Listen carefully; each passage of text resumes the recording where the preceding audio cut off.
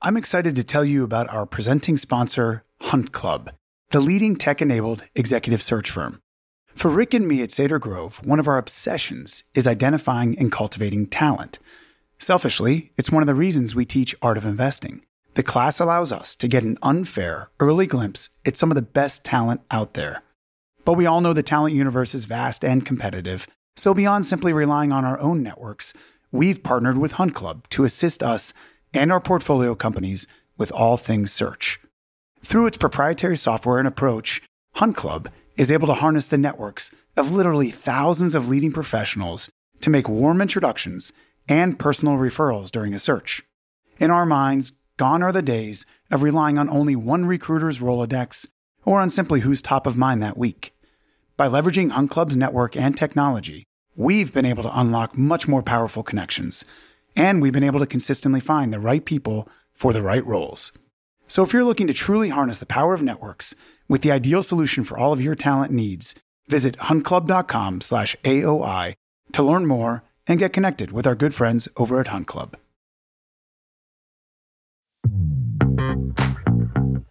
Hello and welcome to The Art of Investing, the podcast devoted to helping you more fully experience the joys of compounding in all its forms.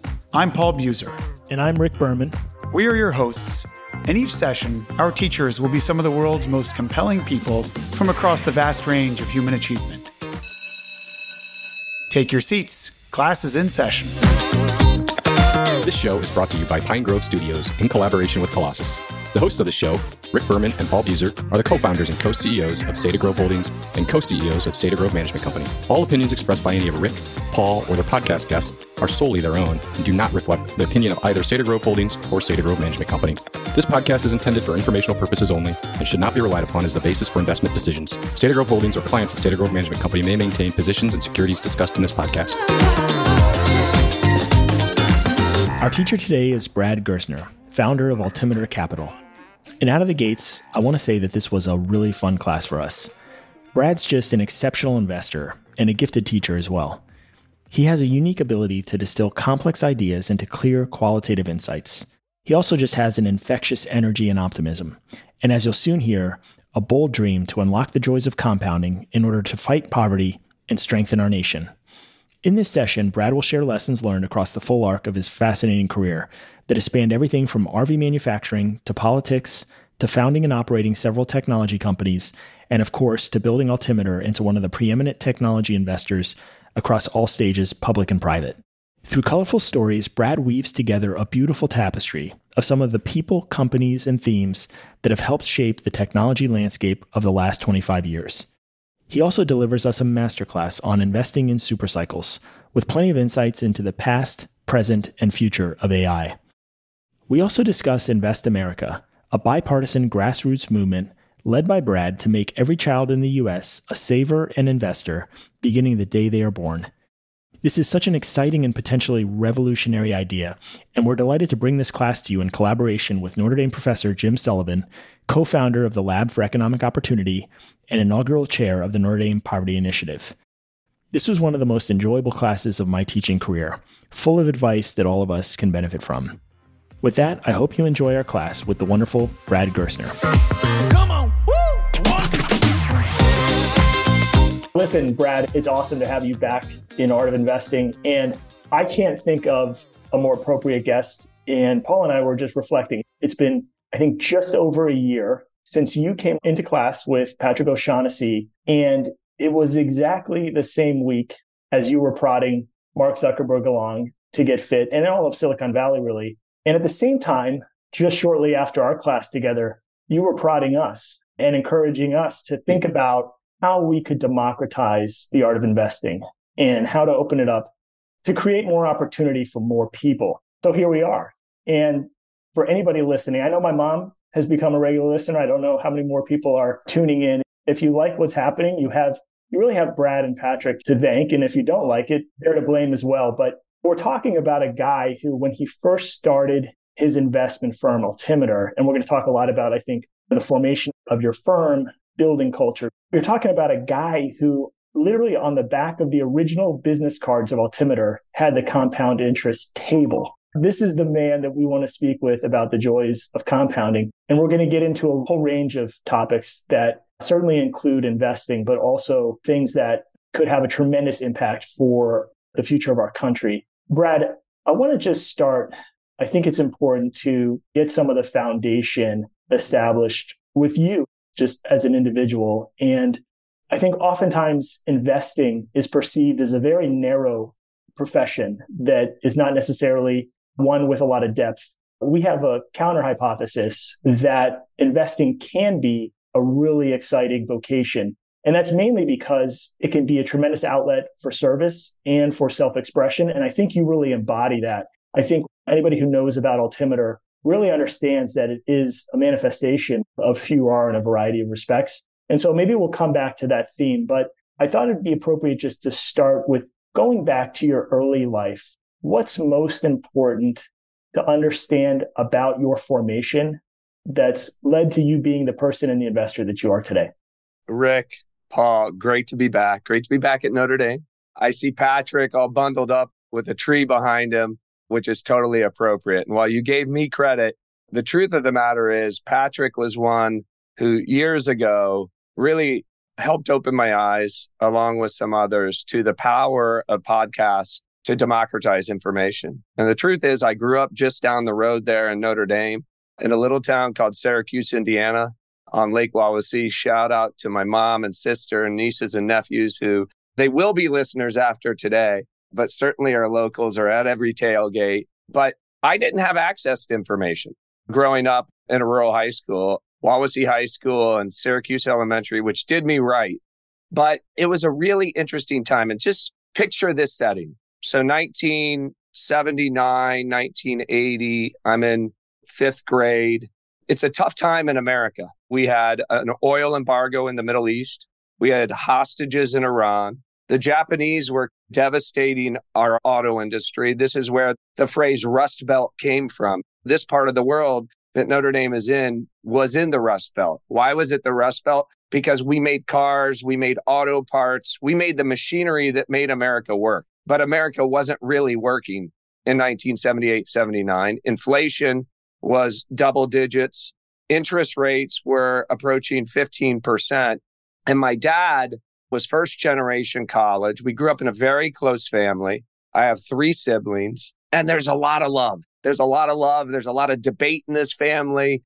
My grandfather was a real student. His bookshelf had books on philosophy and biology and biochemistry, and he just taught himself. He couldn't afford to go to college. But that's the environment you grew up in. You grew up in challenging each other. I was the youngest of 4. My oldest brother is 14 years older than me. And so it was a very lively environment. My father took a job after graduating from Bradley University and working for Caterpillar in Peoria, where he met my mother. He took a job as a general manager in an auto parts manufacturer in Syracuse, Indiana. And he did that because he wanted to provide a better life for his kids. And he thought, this is a nice place to raise a family. But as was happening at that point in time, this small auto parts manufacturer wasn't going to make it. And so a larger buyer came along, a company called Dana, and he was working at a company called Weatherhead. And they went to buy the company. And my dad, as plant general manager, had to get all the men, and at that time, there weren't women working on the factory floor, had to get all the men to go along with the deal, that they wouldn't unionize, they wouldn't strike, etc. He negotiated. He said, okay, I'll do this so long as you don't fire any of them. This small town, my word is my bond. And if I bring them along, like, you just have to have a standstill for at least a year. They said that's what they'll do. They buy the company, and within 6 months, they announced they're going to do a major layoff of the men in this town, which for my dad, that was just, he just couldn't live with himself, right? And so he said, here's what we're going to do. We're all going to leave, and we're going to start a competitor. The name of the company that he started was UMax, and they were going to enter the business of precision auto parts manufacturing, going up against these folks who he thought had violated their word. Now, my dad knew nothing about starting a company. There was no venture capital. He had no money. He had no capital. He went to the local banks. He borrowed money at super high interest rates, and he took down this huge factory in Goshen, Indiana, not 20 minutes from where you guys are sitting.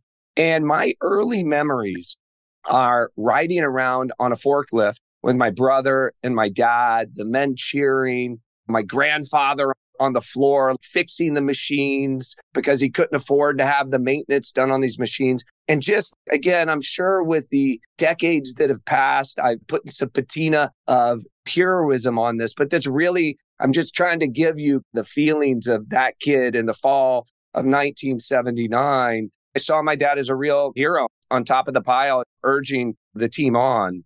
My mom was working 2 jobs. She was delivering food to the company just to keep the spirits and morale high. At that point in time, if you're borrowing money from a bank, you have to mortgage your house. You're begging and borrowing from your friends. And if things go south, as they ended up going south for my father, right? You lose your dad's money, you lose your friend's money, right? You lose the bank's money, you lose the house. It has traumatic impact on the family, on his health, on his marriage, etc. And so that was my coming up in elementary school, in middle school. It was a tough time in that part of the world. It was a tough time economically. There was a lot of loss of hope. It was a tough time for our family. And it's almost like a Shakespearean drama a bit as I've reflected and tried to do my own therapy about this, right? My life has really been a journey, even when I would enter middle school and high school, a journey to understand politically, why was the world so upside down? Economically, why was the world so upside down? Why wasn't my dad able to make it to understand business? And in many ways, I just saw how poverty and my grandfather used to say, we don't have money problems. We have lack of money problems. The trauma that caused and to slay that dragon. So in some ways, it's about redemption. In some ways, it's about avenging the dream that he was never able to achieve. But I would say the 2 things that were always there, and when I'm raising now my 2 boys who are 15 and 12, I think a lot about. On the one hand, there was love and security. I never felt insecure. I never felt there wasn't a lot of love. And on the other hand, there was real adversity.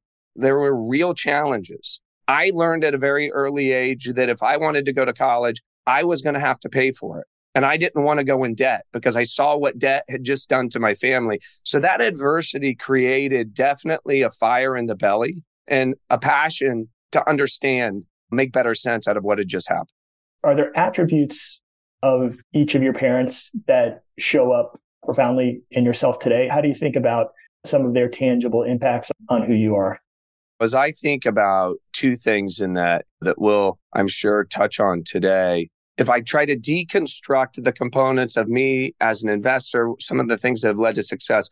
Number 1, there was a lot of debate and discussion in our families. In many respects, we were analyzing. We were analysts. We were trying to make sense out of things. There were discussions about politics, about science, about business. These were around the dinner table, or when my grandfather would drive me to Saturday morning wrestling matches with my brother. It would be sitting in the front seat for 3 hours as we drove to Indianapolis, Indiana, and we would talk and debate. There was no phone that I was looking at. There was no TikTok. I was either looking out of the window or having a conversation. And those really set me up for, I think, life of an analyst. And on the other hand, there was a bias to action. My mother optimistically forged ahead. She didn't want to sit around and wallow and think about how the world was going to magically change for her. She was like, we have to change it. We have to make this house the best it can be. We have to make this situation the best it can be. We have to go get another job and forge ahead.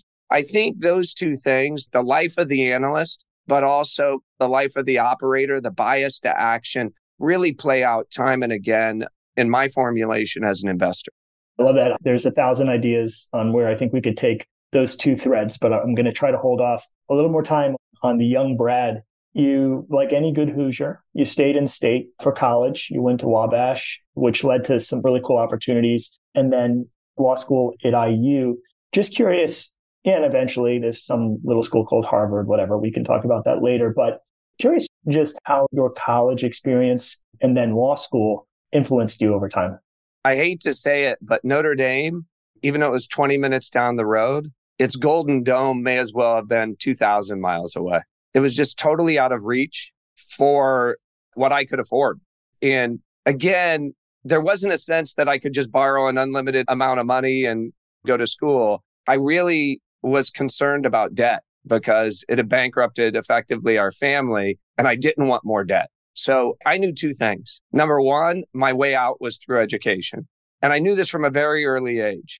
And I would be very independent from an early age. I had an amazing start, gifted and talented teachers who looked after me and made me believe. So I was hell-bent on getting scholarships. I was very fortunate to get the Lilly Scholarship in Indiana, which paid for a 4-year college to a school like Wabash, and also would pay for a year of studying abroad.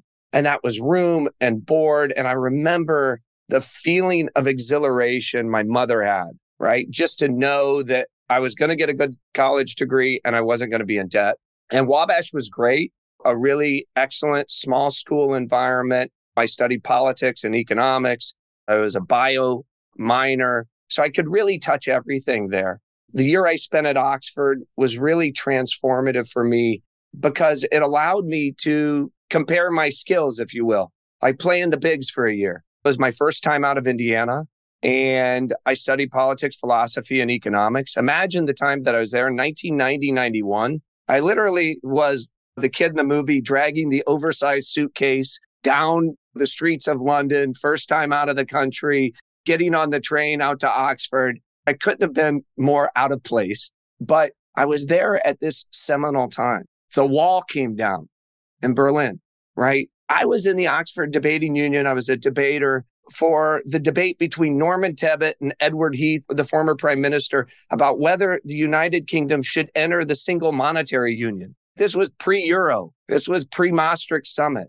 It was just such a kinetic time to be there and to be able to travel around Europe with the excitement and the optimism that came with the end of the Cold War and all the possibilities that brought. And while I was there, I connected with my senator, then Dick Lugar, and on my way back, stopped and worked with him, not only in his office, but he was the acting chair of the Senate Foreign Relations Committee. He was denuclearizing the world with Sam Nunn. So I went from this one incredible experience to that. And so when I got back my senior year, I was ready to fly. I thought I would leave the state and go to law school, but I was lucky to get a full ride scholarship to Indiana University. And I thought to myself, I can't turn that down because now I can make it through law school too without any debt.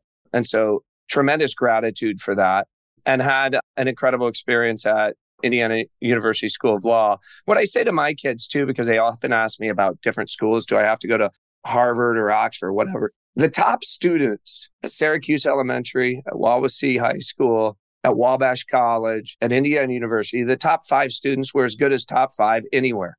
Right? It's just the median that's different, right? So you can get a great education at all these places. Super, super grateful. Thinking a lot about that. We'll get to Invest America later. But again, how do you take a kid on the outside? How do you bring him into the inside? How do you give him a taste of those things that I was fortunate enough to get a taste of? Brad, there's a lot that happened between the debates at Oxford, between your time in Bloomington and then HBS. But if you look at where you are now, Altimeter Capital, it's quite a different style firm. It's one of the leading investment firms out there, but it has a lot of unique attributes. This is a theme we've been hitting on a lot this semester with folks like Honam of Altos and his partners, and the way they do things a bit differently. David Senra, the human tornado, sitting in a room by himself, reading biographies, and now emerging with this catalog of incredible insights that are reaching out to the world. Can you just talk about some of the key influences that led you to design Altimeter the way you have? I know we've talked about it's public and private investing. It's tech focused, but also influenced by a lot of value investors. And you have a strangely unusual duration in terms of your mindset and structure. Can you hit upon some of those key attributes and what led you to design it the way you did? Yeah. So if you're going to do something for a lifetime, you have to design it in a way that brings you joy, that is the source of your passion, right? Because everything is super competitive. So I find that you can only sustain the highest level championship caliber effort with you and your team if you get up every morning and truly love what you're doing. So for me, as those years unfolded, it was very clear that my passion was technology, studying the world that was evolving in front of us and moving the economy forward. It was both what I love to tinker with, but it's also, I found the most challenging and the most interesting. I had a belief early on that technology not only was the thing that drove modern capitalism forward for the last 100 years, whether through the Industrial Revolution, but that it would drive us forward at an accelerating rate. And sure, it has. Technology's gone from 5% of the global economy to 17% of the global economy, en route to being 40% of the global economy. One was just following that passion. Number two was, in my early career, I had encountered some incredible public market investors. I had studied during high school Buffett, read all of his letters, plotted stocks, thought a lot about public markets. And so when I learned enough about the different investment management businesses, I found it perplexing why they were all stage driven. You own this company, but the second it goes public, you have to be out of it, even though it may be very early in its journey. So this idea of being able to be a student of technology, to make investments, to hold them at different stages, right, across their life cycle made a lot of sense to me. It wasn't called crossover at the time, Paul. Back in the day, nobody asked Warren Buffett, hey, why do you own private companies and public companies? He would just tell you, I own great companies at fair prices.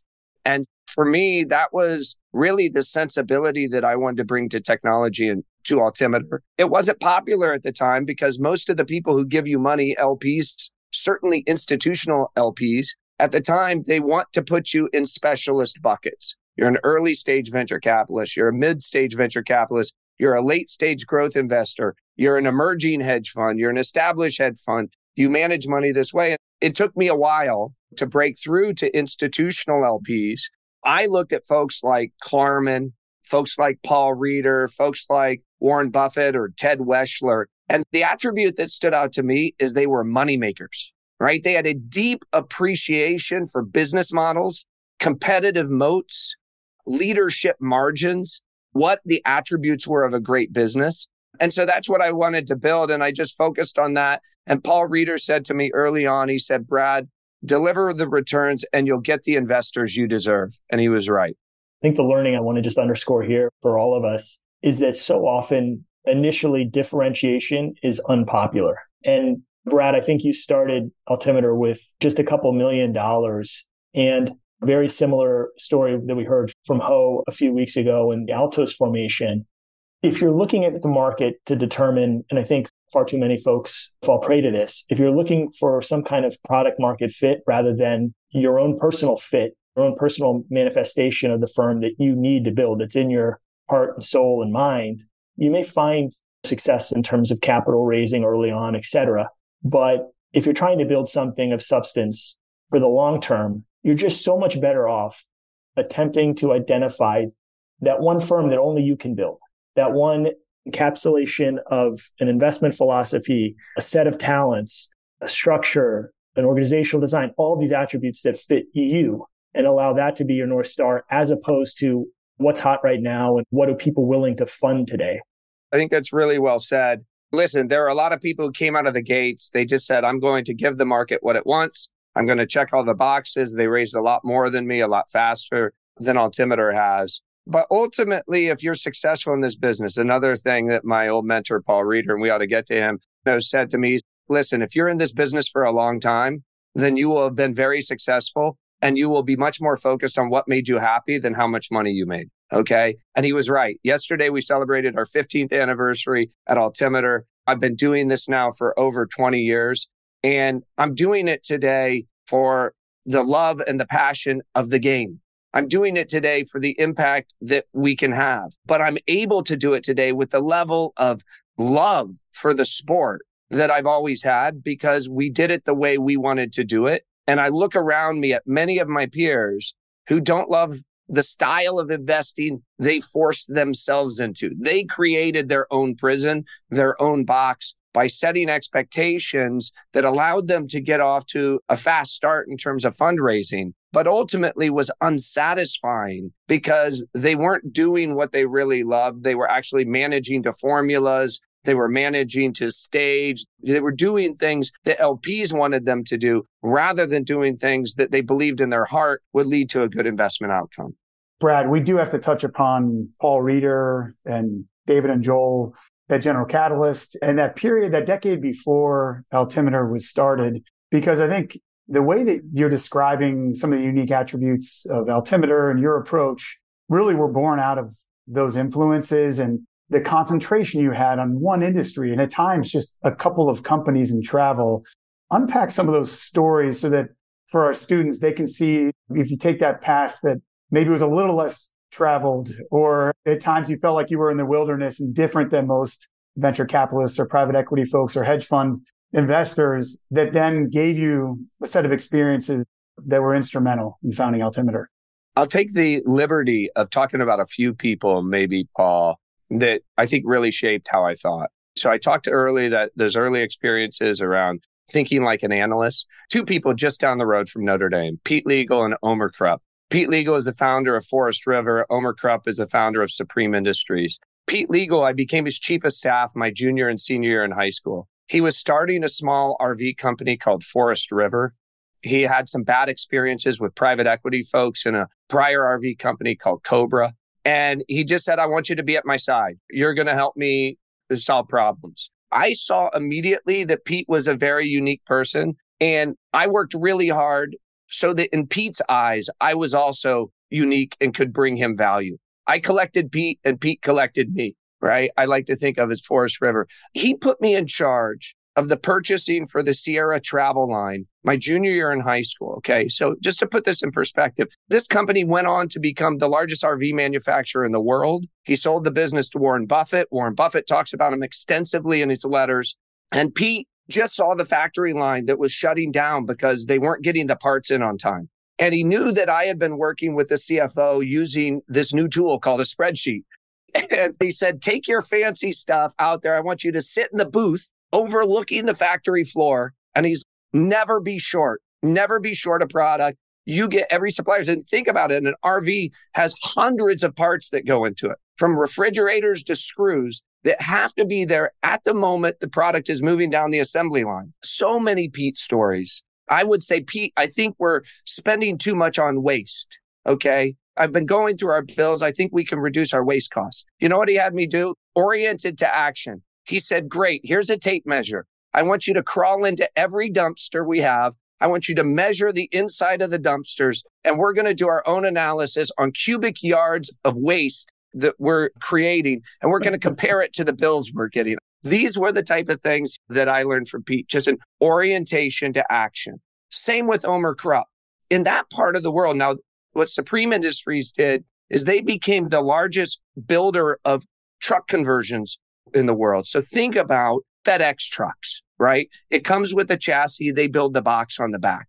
And again, neither Pete nor Omer spent much time studying or analyzing, but they would hear what you had to say, and then they would say, go try it. Their way of analyzing was just A/B testing in real life. Go build it. Go build this. Climb into that. So that was very formative with me in understanding inside out how businesses get built, how competitive moats get built. They didn't know they were using Michael Porter's 5 forces, but they were. They just had figured out through trial and error. I go to Harvard Business School, as you mentioned. I'm there at this very kinetic time.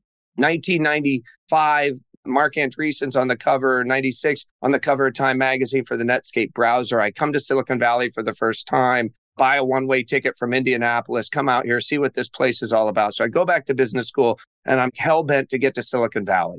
In fact, nobody's really going to class in 1999 because the internet's exploding. And so we're all doing case studies on technology companies, which was just an excuse to be outside the classroom and living in Silicon Valley or whatnot. So I interviewed with a couple hot startups in Silicon Valley that were very small. I wanted something that still had a ping pong table, the proverbial garage. I was talking to 2 companies. One was called Tell Me, which was kind of an AI voice command business that Microsoft ultimately bought. And the other one was a little search engine called Google that was trying to compete up against Alta Vista and Lycos and Yahoo. But my classmate, who became my wife, said, hey, we're staying in Boston. And so I was also baking something in Boston. There are 2 guys, Joel Cutler and David Fialco, that were talking to a lot of my classmates about seeding their new ideas. So Boston at the time had a very vibrant venture capital scene. Greylock, Matrix, Charles River, Highland, go through the list. And so these guys wanted to break in on venture capital. They had sold a little travel business. They had a few bucks. They were both lawyers. They had grown up in Boston. They said, we want you to come work with us. We need to find a launch deal, because if we have a launch deal with a really popular venture capital firm, on the back of that, we can go raise a fund. And at the time, I think they were running their firm as FC Capital, Fialco Cutler Capital. But I helped them put together a launch deal. I'm super grateful to them. They're forces of nature. Joel, very cerebral, analytical. David, very much experiential operator, just leading through experimentation, bias to action. So again, this duality that I saw in that partnership, I jumped in. I helped them put that deal together with SoftBank. I became the co-CEO of that business. It was one of the few things that was working. So online travel was really exploding. And we made the booking engines that powered Expedia and Travelocity and Orbitz and Yahoo. Before they built brands, we built, think of it as the Shopify really inside their businesses. So within a period of 2 years, we built a business with over $1 billion in gross bookings, making over $20 million of EBITDA. The world started melting down. By the fall of 2000, Expedia told us they wanted to buy the business. This is a good story. So Rich Barton, founder of Expedia, this young, visionary, brilliant guy out of Microsoft. He had founded Expedia within Microsoft. We were providing this technology, and Rich and I just hit it off from early on. And he was good buddies with a guy named Bill Gurley, who I also got to know at that point in time. And we just had this fundamental belief that organizing the world's information, both products as well as knowledge, would be the most valuable place in the internet, right? And in this case, we were organizing the world's travel information. And so he said, we're going to buy your company, come work with us. Shortly thereafter, we have a conversation with Barry Diller. Now, Barry Diller, absolutely brilliant, legend. He had success in something called the Home Shopping Network. But what he learned in the Home Shopping Network is this idea of commerce through a screen. And so when he saw the internet, he said, oh yeah, that's just like the TV. That's just like Home Shopping Network. So he wanted to gobble up all of these verticals within the internet.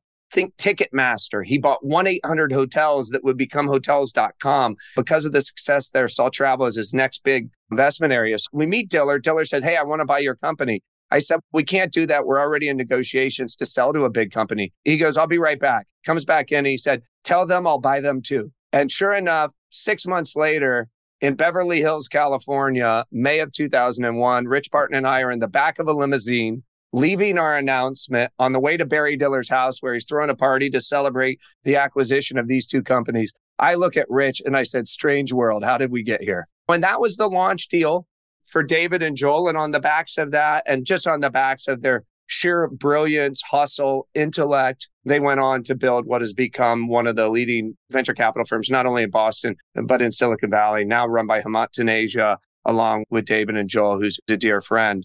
Those experiences, what did I learn in that experience? Paul and Rick, the other investors that we brought into that early online travel company, Seth Klarman, Paul Reeder. So Paul was on the board of that early online travel company. Fialco was on the board. You can imagine how chaotic that boardroom was with Fialco on the board. Fialco was always driving us bigger, harder, faster. Paul was very cerebral, very analytical. And so after we sold our share in the business, I decided to leave that company. I thought I would go back to General Catalyst. Paul Reeder, because he and I had started working together on some public ideas, he said, hey, you ought to come work with me. I think you'd be good in this hedge fund business. But I got a call from a classmate, a friend, Basil Samaya, who now runs Lightspeed, another venture capital firm. He said, hey, I have another startup idea. Let's build smarter semantic search for local. Think of Yelp before Yelp in many ways. And we called it OpenList. We bootstrapped it. We turned down venture capital term sheets.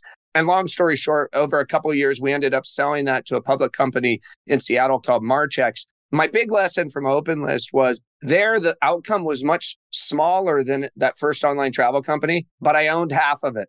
And so it had a much better economic impact for me. So you don't always have to take venture capital. So that was that second business. And then I started a third business. By this time, I was convinced I have these ideas. I need to get them out of my head. I loved this third business. It was called Room 77. Our idea was to digitize the world's blueprints, starting with hotels, and allow you to create virtual views out of any building. And so the idea was you can virtually put yourself in the room. So I recruited one of the co-founders of Google Earth, a guy named Calvin Yang, and we were able to plot the latitude, longitude, and altitude of every room programmatically, and then hack Google Earth, spin it around, and you could look from any point on the Earth, you could look out instead of looking in. Really cool technology. Hired a team of 30 in Mountain View. Most of the engineers came out of Google. We were right next door to Google. We were doing really cool stuff. Google said, we want that back. They bought the company, and that became Google Hotel Finder, which is now a $10 billion plus product for Google. And then I went 2005, I called up Paul and I said, hey, Paul, you thought I'd be good in this business. I've thought a lot about it. And I do want to get back to investing. I don't want to go back to traditional venture capital. I don't want to just do public stock trading. I'll come and work for you, but here's what I want to do. You don't have a technology practice. I'll build a technology practice. I'll do your public technology. I'll do your venture technology. You don't even have to pay me, but you do have to have lunch with me every day. And Paul was bewildered. And he said, deal, just come work for me and we'll figure it out. And I joined him. And needless to say, he paid me. It was such a fun time. I ran a couple $100 million in a public sleeve and just got to own things like Google and Priceline. And again, back to this theme, the super cycle, just own search, own product search, knowledge search.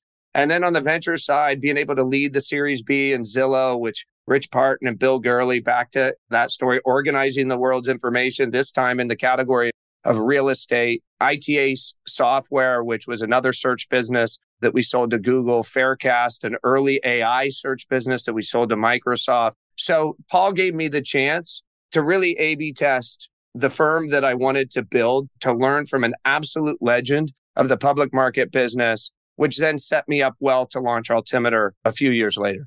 Just a remarkable tale of compounding relationships. And if you don't mind, there's a handful of other folks that I'd love to ask you about. First of all, the whole early experience with Barry, was that also where you met Dara? It's funny, the family tree. Dara was the head of M&A for Barry Dillard. Barry was running a company at the time called USA Networks. It was one of the hottest companies in the internet. And he had recruited a young analyst out of Allen and Company named Dara Khosrowshahi. And Dara would become his head of M&A, his CFO, and eventually go on to be CEO of Expedia, and of course, now the CEO of Uber. What's it like now being an investor in Uber and investing behind and alongside somebody who you've known pretty intimately for 20 plus years? In what ways is it different than, say, backing other firms where you just don't have that kind of history? One of the things, a point you make about the compounding value of relationships is something I want to hit on here for a second. The most valuable thing of those 20-year-old relationships are these are my friends. This is life. The compounding value of fun, the compounding value of learning, the compounding value of an interesting life lived on all sorts of topics with these folks. That is by far the best return I could ever ask for. And we've also done a lot of business together. I want to make sure the order is very clear. The 90% benefit for me in having these relationships for 20 years. I still talk to Bill Gurley probably every day, but certainly every week. We debate everything under the sun, from macro to politics to individual companies to venture to public markets.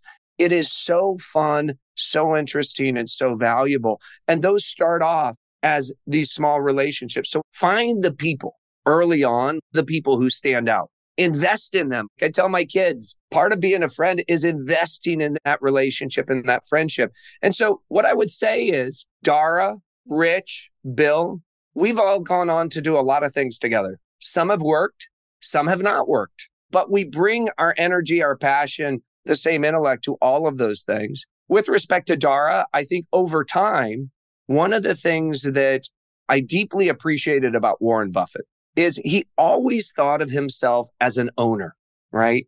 He was never a passive bystander in businesses, although he would be the first to tell you that 95% of the time, he has nothing useful to say. So he's also not the person who's always talking. But when there is a critical strategic moment in the life of business, when the shit hits the fan at Salomon Brothers, right? When you have an event like 2008 and somebody needs to be refinanced like Goldman Sachs, he picks up the phone and he talks. And so that's the role that I modeled it after. So with respect to Dara, at critical moments in time, at Expedia, at Uber, we've been a shareholder, an owner, and I think we've earned the respect. You started this conversation mentioning the open letter to Mark Zuckerberg. Because we don't talk all the time, when we do talk, people know it's going to be based on research. It's going to be thoughtful. We're going to bring something to the table. That's what it's like working with Dara today. He's running an incredible business. He took it from losing $7 billion with a culture that was totally broken, a boardroom in absolute disarray. And he turned it around. The boardroom is now well functioning. The culture is fixed. And the company is expected to make $6 billion next year. A $15 billion turnaround in 5 or 6 years in this incredible company. And frankly, we're still shareholders. And we think that's going to be a terrific compounder for years to come. I was in Omaha having dinner with Ted Weschler, one of our mutual friends. We were talking about Uber. And he said, Uber's a technology company I can understand. And I said, why, Ted? And he said, because it's a verb. You Uber. We like verbs in Omaha. We get consumer products that people love and that are irreplaceable. And as far as we're concerned, that's the attribute that makes Uber most interesting.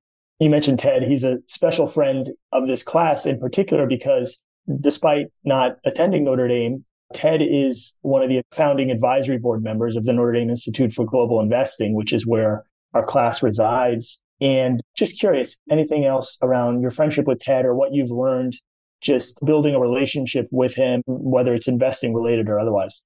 It's not surprising to me that Warren Buffett was not only great at picking great people. When he bought a company, he knew Pete Legal was special. He knew Forest River was special, but he could trust Pete Legal. And so the fact that he found his way to Todd Combs and Ted Weschler should come as no big surprise because he's been collecting some of the world's most talented people and great companies for a long time. Ted used to run a hedge fund based in Charlottesville. He ran it as a single person, single office, and an assistant. But he was a force. He was an analytical machine. He showed up prepared. He knew what he was doing. And we worked on an interesting deal with him where America West, we were helping to finance it coming out of bankruptcy. We merged it with US Air. It was really a deal by my then partners, Paul and Ed.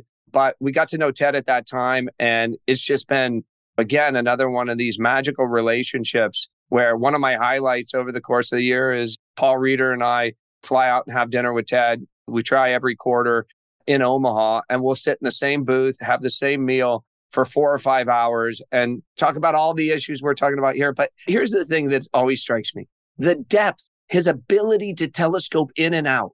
He could talk to you about China macro, but he will talk to you about the most esoteric thing in the 10Q of a company that's a small company. It blows my mind. You think to yourself, this guy must have an army of analysts. He must have technology coming out his ears to help him process all this information. And you're like, Ted, walk me through today. And he's like, started off reading a stack of papers. And Warren came down at 10 o'clock and we talked for 90 minutes. And then he left and I went back to reading. And then we got together and we had Wendy's or Dairy Queen or whatever for lunch. What's so remarkable, and we're going to talk a little bit about essentialism. What's so remarkable is that Ted and Todd are still managing now much, much more capital, tens of billions of dollars in capital. Ted still has that one-room office in Charlottesville, still has the same assistant. And the only difference is he flies to Omaha, I think 3 or 4 days a week. I treasure him and his investment insights, his wisdom that only comes with doing this for a long time. They built an incredible next generation over at Berkshire. I'm glad you mentioned essentialism. Definitely going to come back to that. I have one more for you. And Paul's making me ask you about him because he was actually Paul's commencement speaker back in 2003 at Notre Dame. I got President Bush 43 right when he had become president. It was pretty good in 01. But we're talking about the legendary Hoosier Senator Dick Lugar. I think you had worked for Dick early on. Yeah, I did. I mentioned on the way, Dick had been a Rhodes Scholar at Oxford. So when I penned a letter to him from Oxford, I probably put it on some Oxford stationery or something to catch his attention. He noticed and invited me to come to Washington and work with him. Like I said, this was a different moment in time. You just have to think about this. The first 20 years of my life were really defined by, talked about some of the traumatic economic experiences, but I grew up a kid of the Cold War, doing bomb shelter drills. It really makes me seem so damn old. And yet I look at this class, I still feel I could be in the class. That's really what it was. And so when the Cold War ended and I got to travel to Berlin just after the wall came down, or I got to go to DC and work with Lugar and Nunn on nuclear disarmament, it was a very different moment in time. It was a special moment when he would say, hey, do you want to join me for lunch in the Senate dining room? And you would go have lunch in the Senate dining room, and literally it would be filled with all the senators, Democrats and Republicans, all sitting at the same tables, all having conversations with one another. And Dick couldn't wait to introduce me to whether it was Moynihan or Nunn or whatever the case was.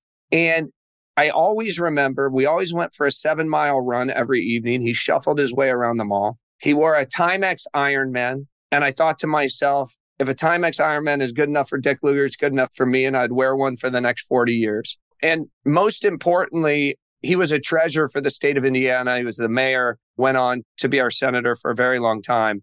The state of politics today, let's just leave it at this.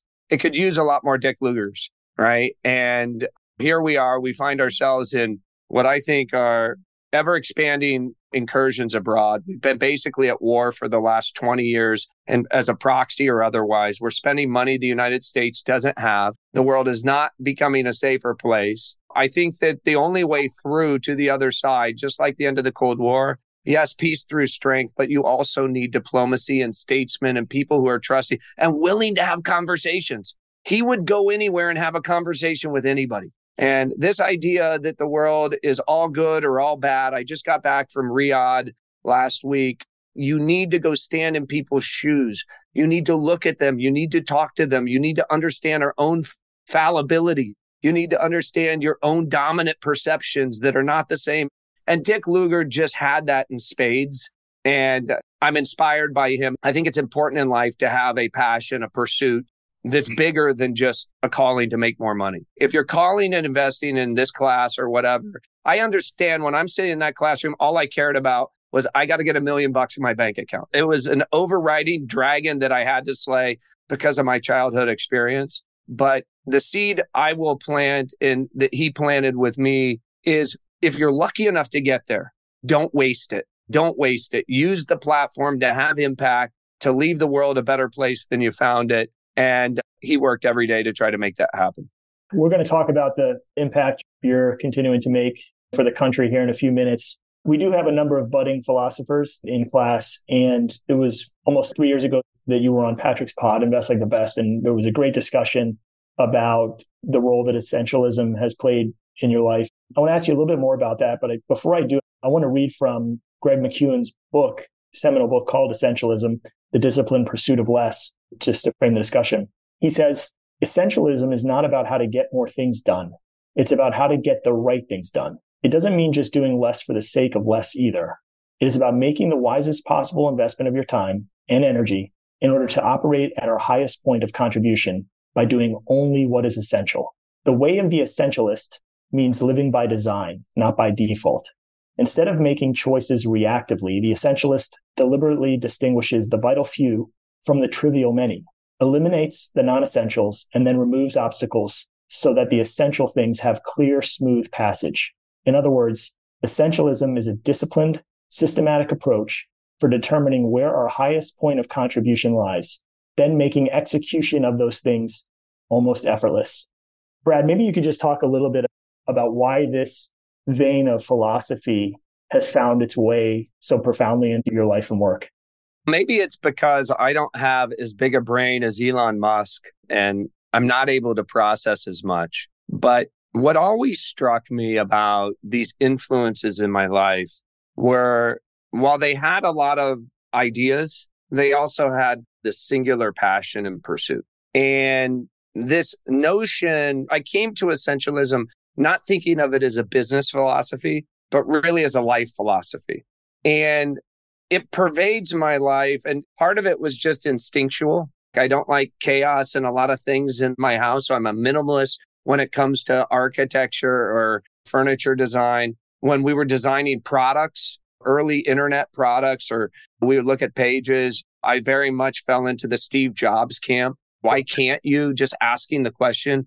Why do we have to have that button? Why do we have to have 3 steps to a booking? Why can't it just be a single step? And so this product design philosophy also was, I think, a bit instinctual. And so in life, pretty early on, it was that I was happier when I wasn't constantly chasing everything. And so I think you have to be true to yourself, but I would just encourage one, particularly in the age of TikTok, where the dopamine fires every 10 seconds for my kids when they get a like or they do a new post, is that's the opposite in many ways of essentialism, right? When you fill yourself with so many competing ideas, it's hard to be exceptional at one. And one of my first days at Harvard Business School, we did a foundations class with the guy who wrote the book, History of Modern Capitalism. His name's Tom McCann. And he said to everybody there, he said, there are good news and bad news. The good news is that you're at Harvard Business School and you probably bought yourself an insurance policy. Life's going to be okay for you. He said, the bad news is that you're at Harvard Business School and you just bought yourself a life insurance policy. And so you'll probably never be really great. And he said, because the great ones, they risk everything. The great ones don't try to keep all their options open. The great ones don't want to go work at, and I'm not dinging them. If you think about the interviews at Harvard Business School, it's Goldman Sachs and McKinsey. And so he just said, challenge yourself. He said, in this life, commit to something and then just see. Go deep. Bill Gates went deep. Elon Musk went deep, right? Elon sells PayPal and he risked everything on building reusable rockets to get us to Mars and electric cars that nobody thought anybody would drive, right? He didn't diversify into 20 things, right? And so to me, that was a real inspiration seeing that. Paul asked a question. Sometimes I get laser locked on a few companies. I can be very concentrated, go very deep. I think it's a huge myth that we perpetrated on the investing public. This idea that diversification is risk mitigation. Ask Ted Weschler or Warren Buffett if they think that's true. They have 50% of their public book in Apple. Diversification, as we found in 2008, when every asset is correlated, did nothing to protect people to the downside, right? And I have a big belief that the best risk mitigation is investing in great companies that you really know and understand. And why would I choose to put money in my 20th best idea or my 30th best idea just to achieve some magical formula around diversification when I have asymmetric advantage on ideas 1, 2, 3, 4, and 5? For me, the great ones I've been around went all in on something, whether it's Dick Lugar on denuclearizing the world, whether it was Pete Legal on figuring out ways to squeeze costs out of building an RV, whether it was Paul Reeder and Ted Weschler on airlines. And so I wanted to bring that same mentality to investing. And so I remember when I joined Paul and I bought my first stock, which was Google, in early 2005. And I said, how diverse do you want me to run this book? And he said, diversification is the enemy of returns. And I said, okay, that's good. It makes life really easy because I think Google and Booking are the 2 best businesses that I can invest in. So I'll just put it all in these 2 companies. And that creates a lot of free time to study and to build more advantage on those companies. And I over-exaggerate a little, but that's still what we bring. And if you think about what Altimeter is today and what many of those companies were and are, Altimeter, and I would argue Berkshire in many ways, certainly Par Capital, were research institutions that happen to invest. Okay, so remember what I talked about, this duality, the analyst and the operator. The analyst studies all the time. Somebody once asked Buffett, how could you have improved your returns? And he said, slept more and come into the office less. And what he was trying to indicate is that we have a propensity as investors to do too many things. The reality is you do your work, you find a great company, and you allow it to compound for a really long period of time. And what investors are insistent upon doing is they'll pick up a data point. It will look bad on the quarter. So they'll sell this thing that they spent so much time developing conviction in. And sure, it may have a bad quarter. And then you may look back at the stock chart 10 years later, just like Priceline had a bad quarter, but was up 100x over 15 years. Who cares, right? The question is, do you have conviction in the long-term path of the company? And I think that duality of being able to be a research institution where we think, we study a lot. Now we publish a lot. I encourage you to follow all of our analysts on Twitter or Substack or whatever. And you should all do the same thing, right? Pressure test your ideas in the court of public opinion. Get people to react to your ideas as part of the research process. But we try to do that, and then we act less. But when we act with authority, because we spent the time to develop the conviction.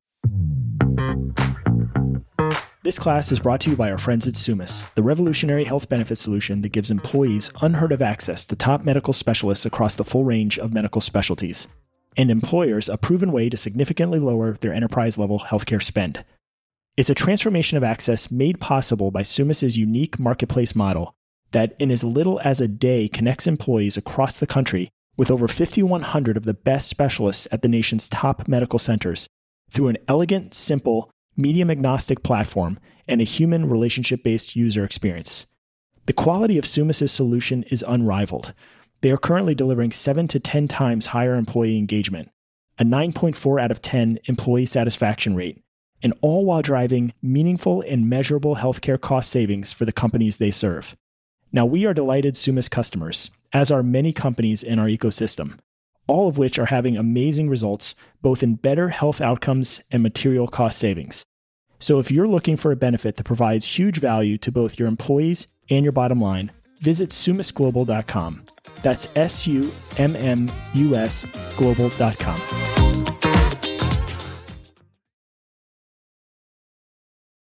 Brad, I think this is the perfect moment to talk about a new project of yours that is out there on Twitter if people are searching, and now unpacking your experiences with your dad and with Senator Lugar and others. It makes a lot more sense how this has come together. And this project is Invest America. It's this project that we want you to outline that will give savings accounts to all Americans and allow them to participate in capitalism. And there's a lot more to it. I just think it's so interesting as we talk about compounding. And I think with Dara, you mentioned compounding relationships, compounding fun, compounding capital, that there's a chance to bring a lot more people into this compounding journey. Unpack this a bit for us. What is this project? Why are you going all in? Essentialism means you shouldn't take on too many projects, but you really are about to do an enormous amount of work on this project. Again, maybe in some ways, Rick and Paul, this is the natural byproduct of the last 40 years of my life, right? A kid on the outside. I don't have anything. I don't own anything. I'm looking, how do I get to the other side? My grandfather, who I mentioned, he sacrificed everything during life, drove old cars, lived in an old house, never had a luxury. So the grandkids, there were 4 of us, were surprised when he died that he had saved $100,000 and he left us each $25,000. And I made that commitment that day. I said, this guy has sacrificed everything for this money. I'm going to compound this money. This is going to be my seed in life. And that's what I did. And I took my Series 763, started plotting stocks, started investing, and I would day trade that kernel in college, in law school, in business school, and was able to get through all that education debt-free with a corpus. And I know the feeling that I had when I went from being on the outside to being on the inside, to owning something. The problem in America is despite 529 plans, 401k plans, lots of talk about thrift saving, 70% of Americans do not participate in the magic and the joy of compounding. We have a much bigger problem.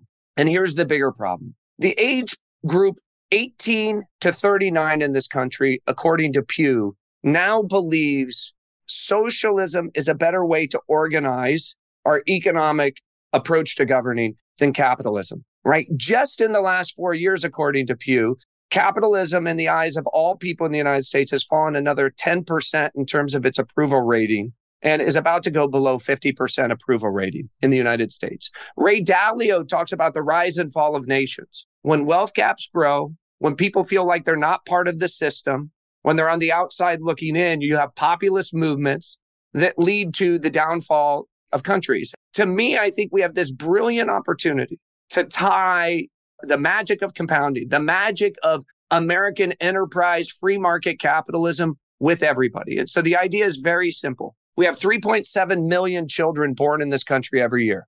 Your birthright in this country is the Treasury Department should cause 3.7 million private investment accounts to be set up. They're called Invest America. It would look much like your money page on your Fidelity or your Schwab account. They would seed it with $1,000. from the federal government. So the cost to the federal government is $3.7 billion a year, less than 1/100th of 1% of our national budget, right? So it is a tiny amount from the federal government. But what it does is it creates universal participation in a private account that then people can add to over the course of their life, and it will naturally compound. And the most important thing is that when that child enters 5th or 6th grade and they want to talk about financial literacy or they want to talk about capitalism, rather than a kid saying, what does this have to do with me? My parents have never owned anything. I don't own anything. The teacher instead says, open up your Invest America account on your phone. You all have one. And they open it up and they see at the top their name and they see it has $10,000 in it. And they see the top 5 holdings in the S&P 500 that they hold. Apple, Tesla, United Healthcare, their small slice in America that they now own, that they're compounding in. And so we have bipartisan support. It's a piece of legislation we hope to get introduced starting in the spring. As you might imagine, I have a lot of the world's best investors who are excited to support this. And for me, I'm trying in the mold of Dick Lugar to build a really big tent, right? From the Clintons to the Kochs and everybody in between, because everybody can agree that the magic of this country is the upside that we create through American innovation, the upside that we create through American capitalism. That is a gift as well, right? The conditions to create American capitalism are put in place by the federal government, right? And so universal ownership, if you compound at the rate that the S&P 500 has compounded at for the last 50 years, so if you look at any 10-year period, it's basically 10%. So if you start with $1,000 and the family or a corporation contributes $750 a year. So for example, we talked about Dara at Uber. And I said, hey, Dara, would you give $750 for each of the kids of your drivers, right? So you put into the piece of legislation up to $2,000 can be contributed tax-free. And just like 401ks, we'll get a match. And that match will allow us to grow this corpus even more, but not on the backs of the federal government. We'll do this by bringing in private industry. If you look at this, if we compound it 10%, then at the age 10, that young kid has $16,000 in their account when they open it, right? By age 30, they have $155,000 in their account. It's hard to hate America. It's hard to hate capitalism. It's hard not to care about financial matters when you have real skin in the game, right? And by the age of 50, they'd have $1 million in their account. That's the power and the joy and the magic of compounding. And we have the opportunity to seed it, to do it, to bring every American into the game. And let me just talk for a second about spending priorities in this country, because we have a $34 trillion debt in this country. We have a $2 trillion deficit. So on the one hand, you might say, we can't afford any of this, right? But just the amount, the incremental amount that's being requested, the incremental funding for Ukraine, $60 billion, would pay for this for 15 years. 4 million children born a year, over 50 million kids would have the rest of their life changed through the power of Invest America just for the incremental amount we're talking about spending there. My point is, we have the financial resources in this country to include everybody in the game, but we have to make priorities about where we're going to spend those dollars. I'm devoting millions of dollars to this. I think it's the most profound thing that we can do when it comes to economic opportunity and poverty relief. It's the most profound thing we can do to narrow the wealth gap. It's the most profound thing we can do to increase financial literacy. It's the most profound thing we can do to increase high school graduation rates. But Bill Clinton may have said it best to me. He said, Brad, the crisis we have in this country is a crisis of hopelessness. People feel left out. They don't know how they can get ahead. This is not an entitlement by the federal government that we're going to bail everybody out. No, this gives people hope from birth and allows them in the private sector to participate, to grow, and to compound. And so to me, it's what government does best, right? I'm not looking for a lot more government, but government seeding and then harnessing the power of the private economy of American capitalism, I think, is where public-private partnerships work best. Hopefully, you'll be hearing a lot more about this. We've got authors lining up in the House and the Senate, and we've got some really great ads and whatnot that we'll be bringing online soon. But you can follow us at Invest America 24 on Twitter, where we'll be posting updates. We've got a great team coming together in Washington that's helping to lead this fight. And it's one that's so important. If we want to turn the tide in terms of how people feel about America, about American capitalism, then we got to bring them into the game.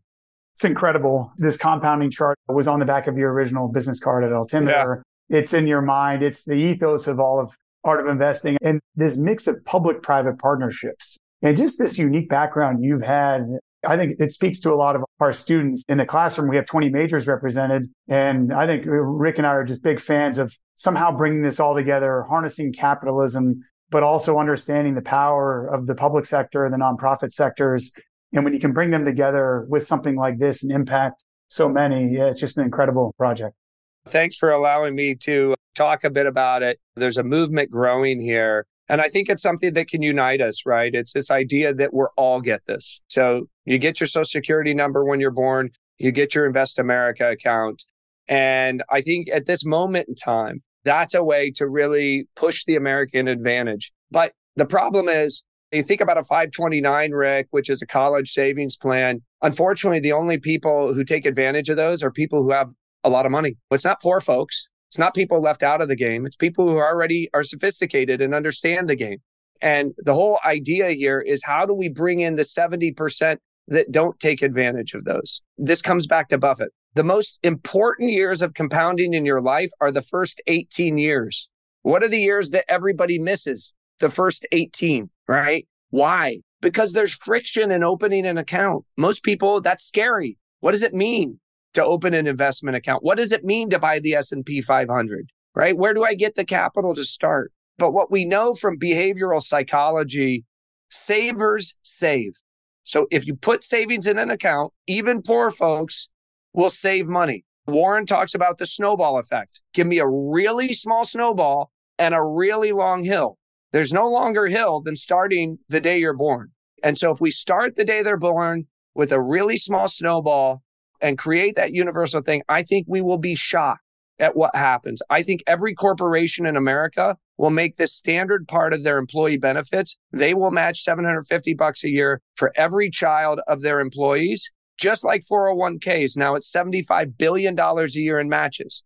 I think on top of that, parents, now that they have a vehicle, they'll put a little money in this vehicle because they don't have the trouble of knowing what to do. They just add to the vehicle. And then I think the other unlock here is around philanthropy. There's going to be $1 trillion of wealth transfer from folks like Warren Buffett, folks like Michael Dell, Bill Gates, etc., as the baby boom generation passes through. And the question is, where does this money go? And I think a lot of people are losing faith actually in private philanthropy because we keep recreating the same organizations to tackle the same problems, but they all fall victim to being subscale. So there's a lot of cost and it's hard to have impact at scale. So imagine you have a program like this and you could have people who say, I'm going to leave $10 billion to all the families in America who earn under $150,000 a year. Right? I'm going to match $750 for the next decade for all of these kids. I think when you unlock the power of private markets, philanthropy, business, parents, and friends, the contributions to these will be significant and make the numbers on this chart very achievable. There's so much to like about this plan, but what I really like is, first of all, it removes what seems to me is really the number one source of friction to becoming an investor. And that is getting started. I think about a whole host of people we know that are so passionate about financial literacy. And what you said about this becoming a mechanism, a teaching mechanism, a tool to promote financial literacy just really resonates with me. The other thing about it, and I don't want to be presumptuous, but I love the idea of it being the S&P 500 for all that we talked earlier about the value of concentration. I think for a program like this, what strikes me is the integration with the market engine of the United States and the feedback effects of bringing more people into it. Is there anything else? And of course, low fees and liquidity and all that thing, but is there anything else about why you have settled on the S&P 500 as being that investment vehicle that's worth talking about? I would just say very simply, arguably 500 of the best companies in America. good enough for every indexer in the United States, good enough for this program. And so it already gets rebalanced. It already gets changed. It has a 50 plus year track record of success. And so it's just an easy one, right, for us to run. On top of that, the Treasury Department will invite all of these private participants from BlackRock to Fidelity, big and small, to participate, right? They just have to build to a consistent API defined by the federal government and agree that they're going to manage this Invest America account fee-free for the life of the account. Now, you might say, Brad, why would they manage it fee-free? Because they're acquiring new customers. And what do they know about these customers? That they're going to save more and their kids will become customers. And so I even have talked with many of these companies. They said, we will match. At the time they open the account, we'll match because we have a new customer, right, in the mix, and they'll manage it for free. So I think there's a lot to like about that. Of course, Rick, some of the feedback that I've gotten, some people pushed on this. I was presenting this at an event with Bill and Hillary and a progressive group of Democrats called Inclusive Capitalism. And some people said, why should the kids of rich parents get it? And Clinton helped me answer the question. He said, because finally we have something that can be universal, right? Let's not start dividing everybody again. Let's give everybody skin in the game. Everybody pays into the system. Everybody should get skin in the game for their kids.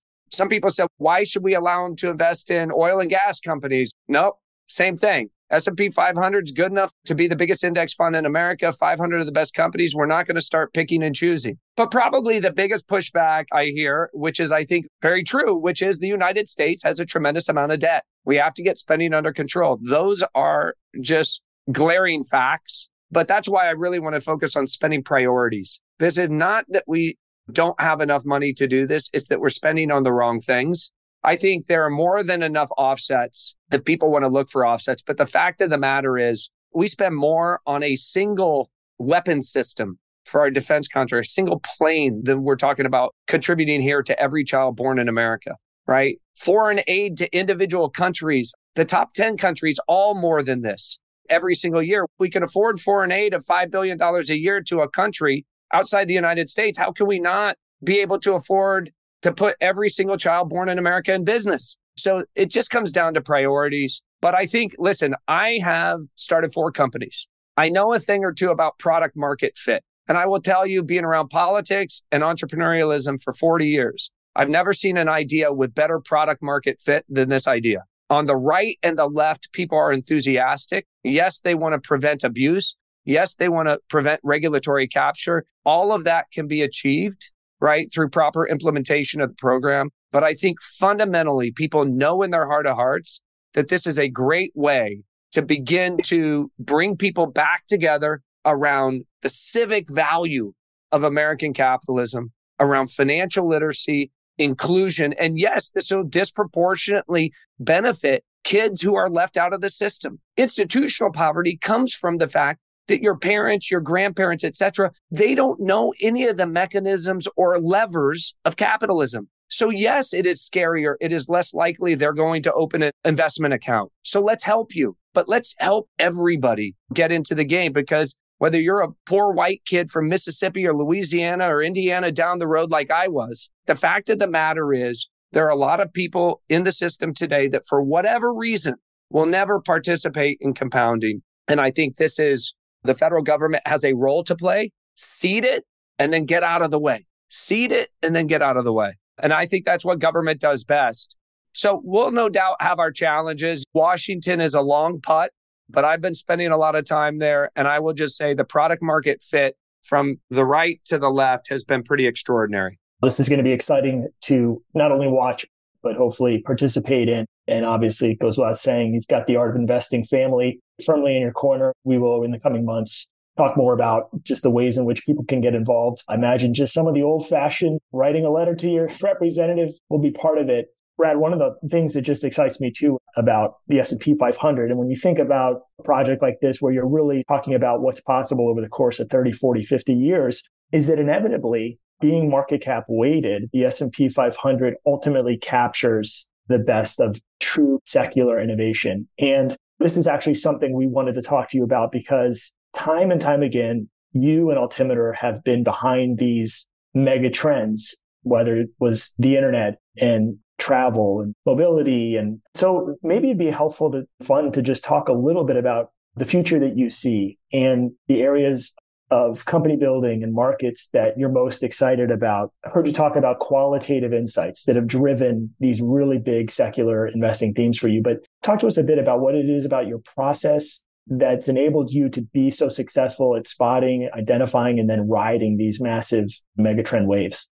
Well, technology is prone to disruption. And I remember, again, one of those early professors at Harvard Business School, he said, I've had geniuses come through my classroom that went to work for airlines and ended up looking like morons. I've had below average intelligence folks come here, go to work for pharmaceutical companies and end up looking like geniuses. So choose your boat wisely. One's a great business, the other's not, right? And I think one of the overarching things that occurs at Altimeter as anthropologists, as students of technology, as researchers, is trying to understand the veins, what we call super cycle, that have huge secular tailwinds that are likely to capture a disproportionate amount of the value that's caused by this big secular shift. And then go find the best companies that are taking advantage of that super cycle. Satya talks about this most recently on the Microsoft earnings call. He cites the same 4 platform shifts. And he says all the value, all the market leadership is captured in the first 3 to 4 years after those platform shifts. So let's think about the ones that I've invested in. Internet. In 1999, if you didn't think long and hard, then the internet investing was really chaotic. And 90% of the companies went to zero. How did you organize where you wanted to invest? For us, it was this idea I talked about earlier. We knew the internet would be one of the largest, most transformative things of our lives, but really within the internet, controlling the top of the funnel, organizing the world's information, whether it was vertical like travel and real estate, or whether it was horizontal like Google, whether it was a product-oriented company like Amazon. Each of those companies, Booking.com, what did they do? They organized all the world's hotels. Booking.com was a search engine that built its business within the belly of another search engine called Google. So I know you're going to have Mylot on in a couple of weeks. I'll let him do the Booking case. I will just say to the classroom, he's one of the best CFOs of all time. And I was able to achieve 100x in an investment in Priceline as a public company, a venture capital return hiding in plain sight in the public markets. For me, the first super cycle was the internet, really around search. The second one was when we saw the shift around this device. And again, you have to be in the game. Mobile had a lot of false starts. Palm Pilot, Danger, Sidekick, BlackBerry, right? But you could start to get skeptical or you can be too early. But then we saw this device, and by 2010, 2011, we started to see business models emerge that couldn't have existed before you had a supercomputer in your pocket. Airbnb, Uber, Instagram, social networks that were being built on the back of this thing in your pocket. And so we were early investors in a lot of those companies, taking advantage of that platform shift. And we got a little more skeptical about the search companies that were living in the underbelly of Google because search was no longer the dominant organizing metaphor of technology. About the same time, 2011, 2012, we became convinced that everybody rebuilding the same data center and rebuilding the same security stack and the same database stack made no sense. They were all replicating each other's work and it wasn't very good. Wouldn't it make more sense to have one of the world's largest organizations like Amazon or Microsoft or Google build a cloud infrastructure where they could have thousands of people working on security, not one person? They could be more performant, faster, et cetera. And at that time, Rick and Paul, you may remember, it was out of favor to believe that the cloud would be cheaper, faster, more secure. But that's the conclusion that we came to that led us into early investments in companies like Snowflake and Mongo, Okta and Twilio. So again, we studied the super cycle because there's $1 trillion spent in just databases alone. So if those databases were going to be re-architected for the cloud, and we were doubling the amount of digital data in the world every 2 years, don't you think that the database in the cloud would be pretty big? And so when the founding team out of Oracle left to rebuild this thing, and I got to know them with this small little company that was just getting started called Snowflake, it became clear to me that was an asymmetric bet. We believe the super cycle would become faster, cheaper, more secure. And we believe this was the team to rebuild the database from the ground up that really separated storage and compute and could take advantage of the full elasticity of the cloud. And today it's a $50, $60 billion company. And in many ways, I think still getting started. Okay. So now the latest super cycle, much like mobile, we've been talking about AI for 15 years. I mentioned my first AI investment was backing Oren Enzioni out of the University of Washington. He was a professor of AI to start Faircast in 2005. And we sold that company to Microsoft in 2008. And I recently had dinner with Satya and I said, do you remember what you said when you bought that company from us? Because he was the head of Bing at the time. And he said, yes, what I said was, we're not going to beat Google with 10 blue links. We got to get to answers. Think about that for a second. 2008, he said, we got to get to answers. What did ChatGPT just give us? Answers. This was 15 years in the making to bring together the primitives, the supercompute, the storage, the silicon, the data free in the cloud, transformer models, all the conditions required to get us to this Cambrian moment around AI. And so a lot of people say to me today, is AI the latest super cycle? And I will stipulate that I think AI is a super cycle. It will be bigger than the internet itself.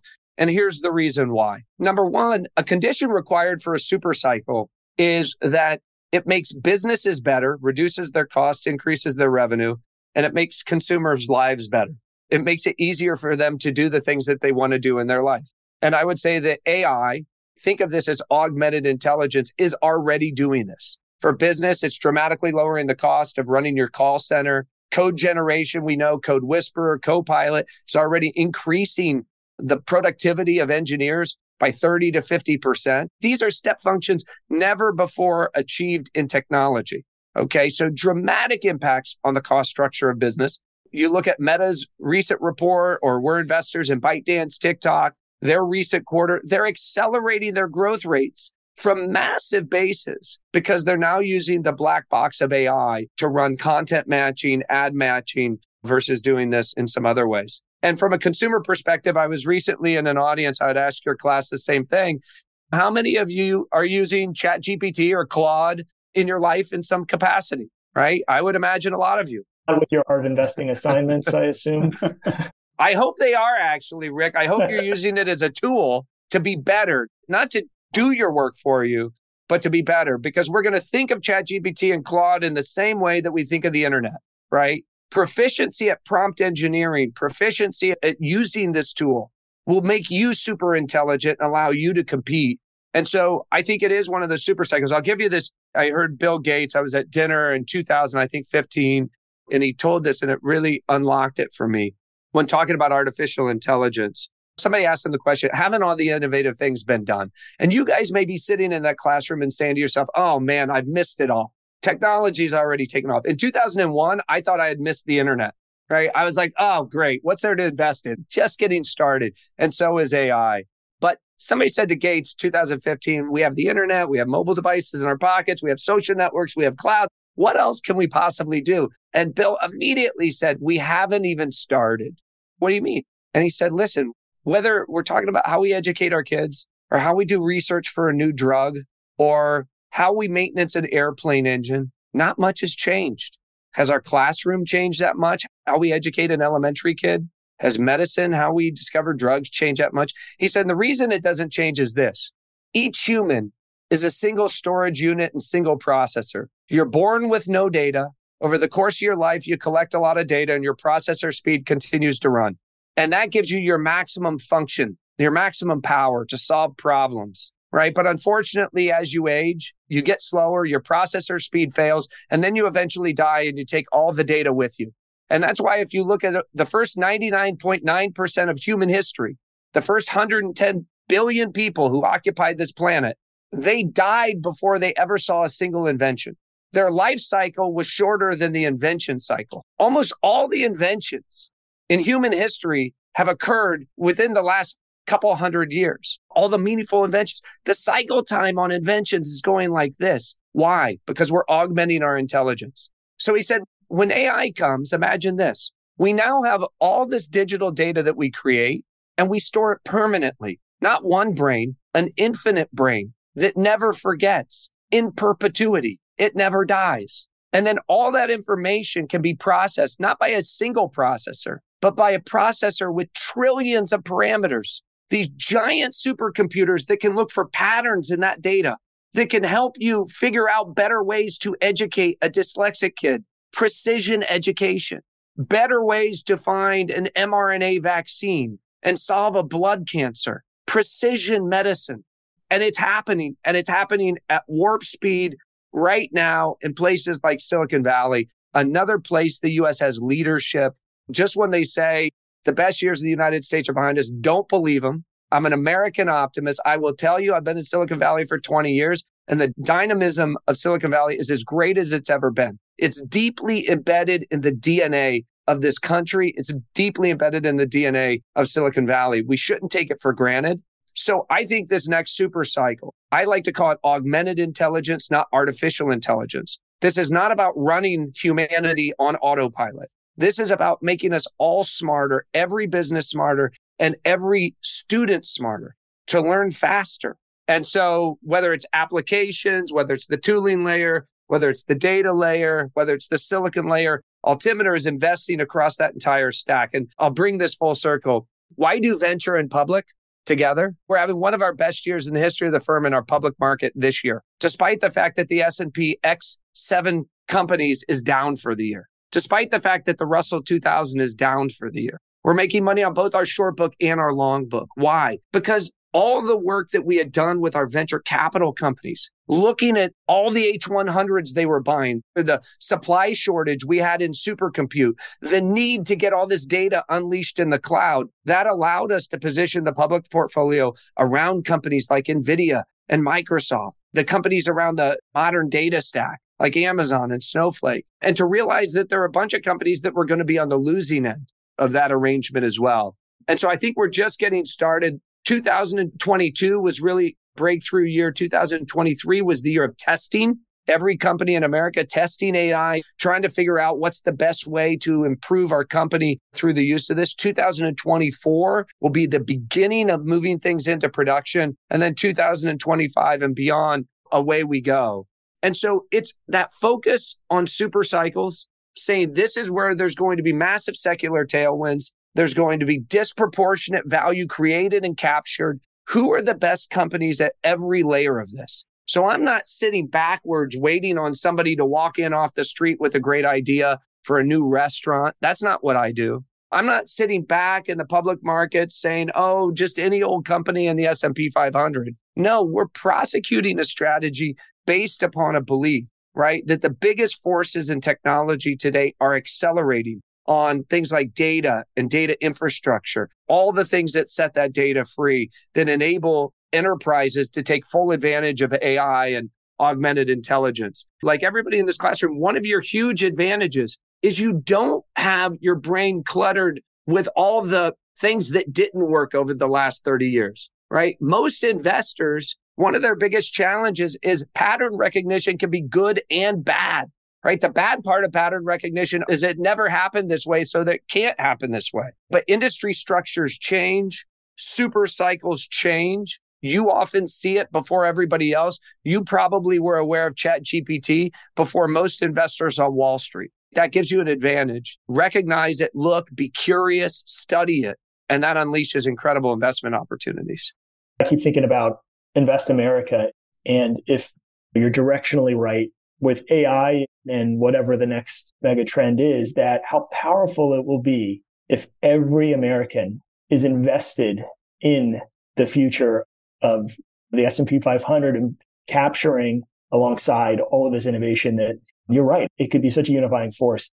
Let me just say one other thing here, because I think it's important. This is an important point. The benefits of human progress are not equally distributed at all times. It's really important to understand that there are losers in the game of human progress, because when we move from horses to cars, if you were in the business of repairing horseshoes, you were put out of business, right? If you were in the business of making carriages that were horse-drawn, you were put out of business. You had to find your way back into the next thing, okay? AI is going to be the largest displacement of human labor in the history of capitalism. What it's going to mean isn't that we're going to wake up tomorrow and everybody's going to lay off half of their companies, but it's going to mean the rate of hiring will be much slower at companies than it was for the past 20 years. Just give you one example, okay? If you have a 50% improvement in your productivity of your engineers and you're growing the top line of your company at, let's say, 20%, you don't need to hire new engineers, right? So when Meta gives guidance and say they've CAGR'd their headcount by 40% over the last 5 years, and now they say we're not going to grow headcount over the next 2 years, it's believable. This is the cause of it. If you work in a call center, call centers are going to be dramatically changed. We're investors in a company called ByteDance. I think they have 40,000 content moderators for a single product. They'll all be displaced. So another reason, Rick, we have to do Invest America is because there's going to be a lot of disruption that will cause a lot of anger. A lot of people will feel left out of the system. And if they're going to experience the downside of AI, they need to experience some of the upside. So bring everybody into the system. We're creating the conditions for American enterprises to succeed. Let's everybody go with it. And I'm not saying we just make everybody millionaires. Not at all. What I'm saying is seed them with a little seed, right? Get them into the game and then let the private markets do what the private markets do. But Warren Buffett has bet on the upside of America for 50 years. It's served him incredibly well. I'm betting on the upside of America for the next 50 years. And I want everybody else to be on the journey with us because I think we're better positioned now than we have been any time over the last 20 years. Not without our problems, got to deal with our national debt, et cetera. But I like what I see. It's an awesome vision. I like what you're seeing too. Okay, final question. But before, just one quick Bob Mylod story from our time with him and Henry Ellenbogen in class about this time a year ago. So circa 2000, 2001, a NASDAQ bubble is bursting. As you described, most tech companies are going broke. Bob Mylod, the CFO of then Priceline, gets served a letter from the NASDAQ letting him know the Priceline is at risk of delisting if he doesn't get the stock up. You want to know what Bob did to get the stock up? What did he do? A reverse stock split. Now, if that is not essentialism at its best, How do you get the stock price up? You do a 1-for-10 stock split and all of a sudden the stock price is higher. That is the thing, that the 100x that you captured was at risk of not occurring were it not for Bob to engineer a reverse stock split. That's pretty crazy. But also, perhaps more interestingly, when he talked about how Priceline found its way out of the difficulties that were plaguing most all tech companies at that time, it was almost exactly what you described in your letter to Mark Zuckerberg and to Silicon Valley. It was getting fit, starting to become more capital efficient, slowing down in order to someday in the future still survive and then speed back up again. And I just think about here we are circa 20 or so years later, and the same lessons repeat themselves. I want to close with our final question, and that is, what is the kindest thing that anybody's ever done for you? No, I'm just kidding, Patrick. Pretty good. I was like, oh, are we really going there? I was wondering if you could see my eyes rolling or not. How about this one? And we've touched on a number of inspiring Harvard Business School professors. We haven't talked directly about Clay Christensen. Clay is probably most famous for his book, The Innovator's Dilemma. He also wrote a book called How Will You Measure Your Life? And it's something that ultimately, through the course of each semester, we have all of our students work through and reflect on. But I'm curious, Brad, just how you would ultimately like your life to be measured as you view it today. I was lucky enough to know Clayton, and I love the fact that he came back to this question and really challenged us all to think about it, because I think we're all on these journeys. We get so focused. And as I said earlier, you can start thinking transactionally, right, about relationships. And if somebody's not quite as valuable to you at a moment in time because they're no longer the CEO of a company, you lose the time or the energy for the relationship, and just really understanding how precious those things are. And so one thing, because I've done a lot of thinking about what Clayton asks, and I have a lot of friends and their favorite musical was Rent. I remember the song from Rent, 525,600 minutes. How do you measure a year in a life? And their answer was not daylight, sunsets, midnights, or cups of coffee, but measured in love. And you're speaking to an art of investing class, right? It is hard to measure that. But I think about what my family gave to me. What I want to be remembered for is being a great dad, a great friend, a great colleague, somebody who showed up. insofar as my career is concerned, if they just say he gave maximum effort for positive impact in everything he did, he left it all on the field. He didn't waste it. He knew he had one precious life. I turned 50 recently, and I talked at my birthday gathering. I said, we all have 10,000 days at best left, 10,000. And if you actually make a chart with 10,000 dots on it, it's not a lot. And how are you going to use them? Be purposeful. Be really purposeful about this journey you're on. Don't take it all too seriously. Have a hell of a lot of fun. Get in a little mischief and trouble. But ultimately, live a life of purpose. Don't meander. And for me, I feel really blessed to have the economic freedom that my father didn't at this moment in my life. And I'm very focused on not wasting it. And so I get up early every morning. I stop late at night, not because I want to make more money. I live pretty humbly, and that's not what the journey's about for me. It's a nice scoreboard to know whether or not I'm good at my craft. Don't get me wrong, I want to win championships. But I also cook breakfast for my kids in the morning, and I take them to school, and I care deeply about my friends and my family, and I'm working my ass off not to waste it. And I think that purpose really comes together being privileged to do what I love to do every day. And I always wondered, like, why does Buffett still says he whistles when he skips into the office? I'm like, how can this guy still be going into the office? Where I grew up, if you made money, you retired. Remember my parents' generation, all they could talk about is, when are we going to retire? How long do we have to work before we retire? Because they didn't really love what they did. Most people were not privileged to do what they love. I can't imagine retiring because I love what I do. And I think it's an absolute privilege to try to dent the universe a little bit and leave the world a little bit better. And that's how to answer the question. And you guys, I'm such a huge fan of Patrick. In many ways, Patrick kicked this all off and planting the seed with me about capturing the world's knowledge. And then you guys to do it in the classroom and to say, okay, how can we propagate that? How can we have broader impact? I'm an avid listener. I love listening. I love listening to Ho and to Todd, to the guys at Acquired. I listen to all Patrick's stuff because I'm also deeply passionate about learning. And one of the things that makes me smile now is when I listen to Ho and Todd, et cetera, is just how much we have in common. We came from totally different places, had totally different influences, but somehow find our way to some of these same permanent truths. And one of them is the joy of compounding relationships and building these platforms that allow us to work with some of the most interesting people on the planet. And so thanks for having me. Hopefully we keep the tradition alive.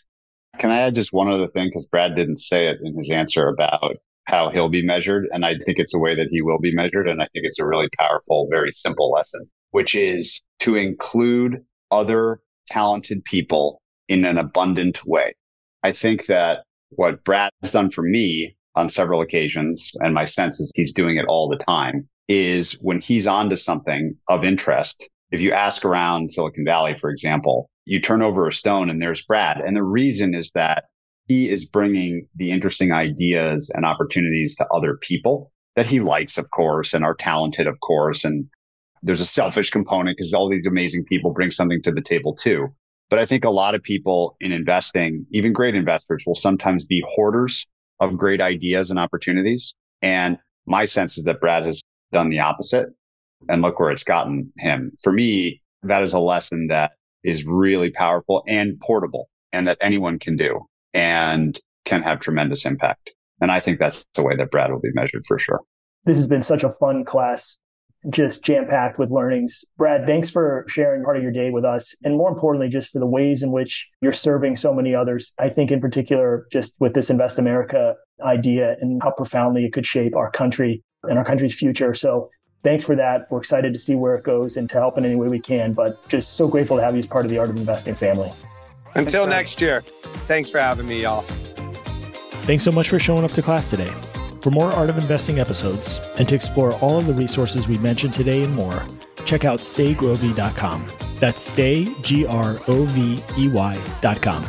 That's it for now, and we'll see you next time.